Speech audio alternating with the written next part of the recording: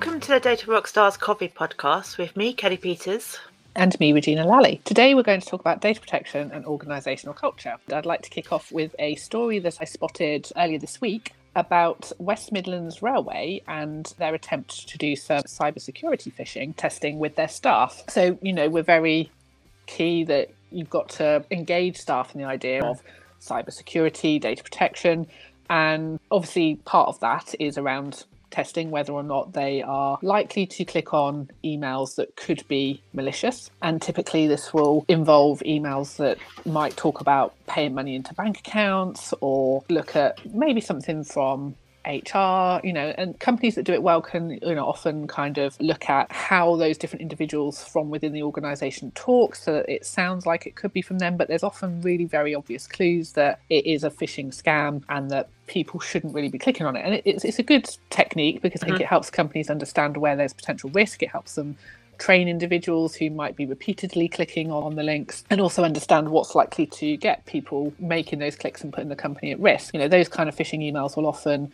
real ones will be introducing ransomware. So they are massively risky for a business if staff do click on them, if they get past some of the other defences they have. But I think there's a way of doing it that's potentially a little bit more, this label is called as cynical and shocking by people. That's a fair comment, Regina. Yeah, so what West Midlands Trains did was they emailed staff to tell them that they would be getting a financial bonus, following all their hard work during the COVID pandemic. So it was, here's a thank you from the CEO. We really appreciate all the work that you've done this year. It's been a hard year for us all. And I think it went out to over 2,500 employees. For any of those employees that clicked on the link to see the message from the CEO, they got a second email that said that it was a phishing test. And you just think, That's know not cool. It's really important to do that kind of penetration testing. But if after the year that all of us, let's be honest, all of us around the world have had, so many businesses have struggled, some have gone out of business. I'm sure West Midlands Trains have been affected. There's been less people travelling. I'm sure some of their staff have been on furlough. And that receiving an email like that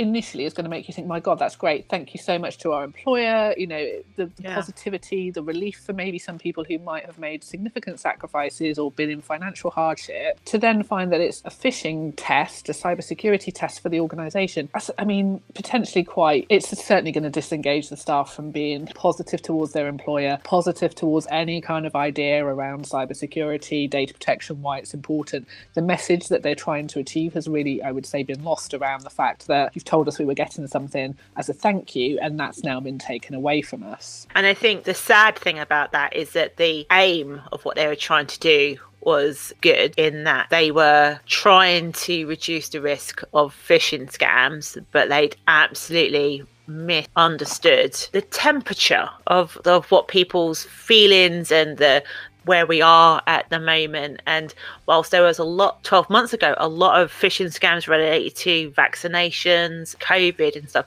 it was more generic because it was, everybody was worrying about COVID. Whereas this is really targeted, really specific. And actually, if I received that message, I would be really disengaged, which then means, have you then disengaged that staff from all things related to data protection and cybersecurity, or just disengaged from you as an organisation? That in itself poses a number of risks. Yeah, I think there's certain ways, and it's so important to do that kind of testing and make sure your staff have understood the training and the policies that you have in place. But I think when you're planning these kind of exercises, it's really important to think about maybe some of the unintended consequences of the messages that you're putting out there. And again, I haven't seen what it was. You could kind of say if it was littered with spelling mistakes and very, very obvious, but even so, that's going to be it's such a challenge and so emotive at this point, that people, like you say, are just going to feel disengaged, because that moment of, oh my goodness, that's going to be great, one-off bonus that could really help solve any financial problems that I've got from this last year, and then that's then just taken away. And I know that there will be tactics that cyber criminals will use, but I think there's got to be a level of sensitivity that organisations apply in circumstances like this, particularly if it's something that the organisation is likely to do. If you're not a company that typically will pay bonuses, or it's just, I feel that like you said, the good that would have come from testing and understanding who's clicked the link is going to be vastly outweighed by the bad results and negative feeling towards the company. And the fact that it's hit the BBC News is, also going to negatively reflect on the organisation itself, probably in the eyes of others, as well. I don't feel that it's really in an appropriate way. I'd be really interested to see what other people think about that, as to whether it's, it can be justified. I just feel like the emotional impact on their staff point where there's probably a lot of people in that kind of position that finances are tough. It's unfair because there's going to be very little time that they would actually genuinely stop and think that this would be a scam. So, yeah, I agree. It'd be definitely cool to hear what other people think about that. I absolutely agree with you. I think it was, the intent was there to do the right thing. The message was just wrong. And I think that leads us into like the next topic of conversation. And I think there is the possibility that with us now easing out of lockdown measures in the UK, that people could get this new way of working wrong as well if they've not managed it. So, March last year, we rushed into going into lockdown and everyone working from home. Massive transition to new systems to be able to support people from working from home. That now what you've got is this consideration, I think, of employers to how best to meet their needs as an organisation in terms of survival, profitability, staff engagement, and then staff, how do they get the best out of their job, whereas they might have adjusted their entire life to working from home now. So coming back to the office might be a challenge. So it's that what everyone is talking about, this hybrid way of working, where there's going to be a combination of working from home and working in the office.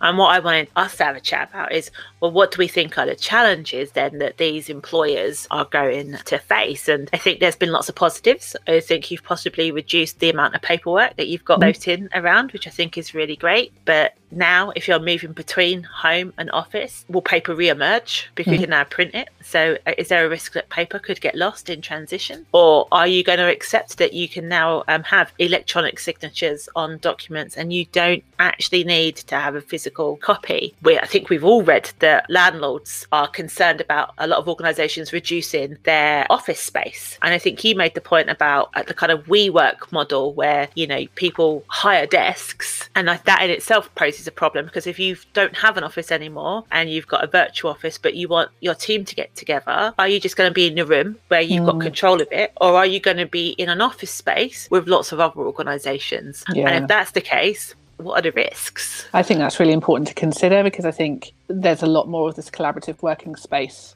popping up. I think that, they can be very nice to work in. We've done it in the past, certainly, and probably will look to do again sort of going forward. And they can be, they're flexible, they meet people's needs now. You can meet in places that are convenient. But what you've then got to think about is, well, what are we going to be discussing when we're together? What do we need to be talking about? And when you're in the office, it was interesting. I was having a conversation yesterday, and one of the things that we kind of been talking about was, I think people felt like they were, before, everything was kind of in control because it was confined within a physical space that they were responsible for. So people were leading on data protection, IT, it was all managed. It was something that they could manage ins and outs of the doors, same with all the firewalls and the systems. And now, because it's so much more disparate, that feeling of control has disappeared. And I think there's a danger that by going to somewhere you feel like it's within a confined space because it's a building, you feel that sense of comfort again, that okay, well, we're all right now, even though it might not be yours and your responsibility because it's a shared space. But if you've got other companies, other people also co-working in that space, the risk of being overheard, both for your business purposes and confidentiality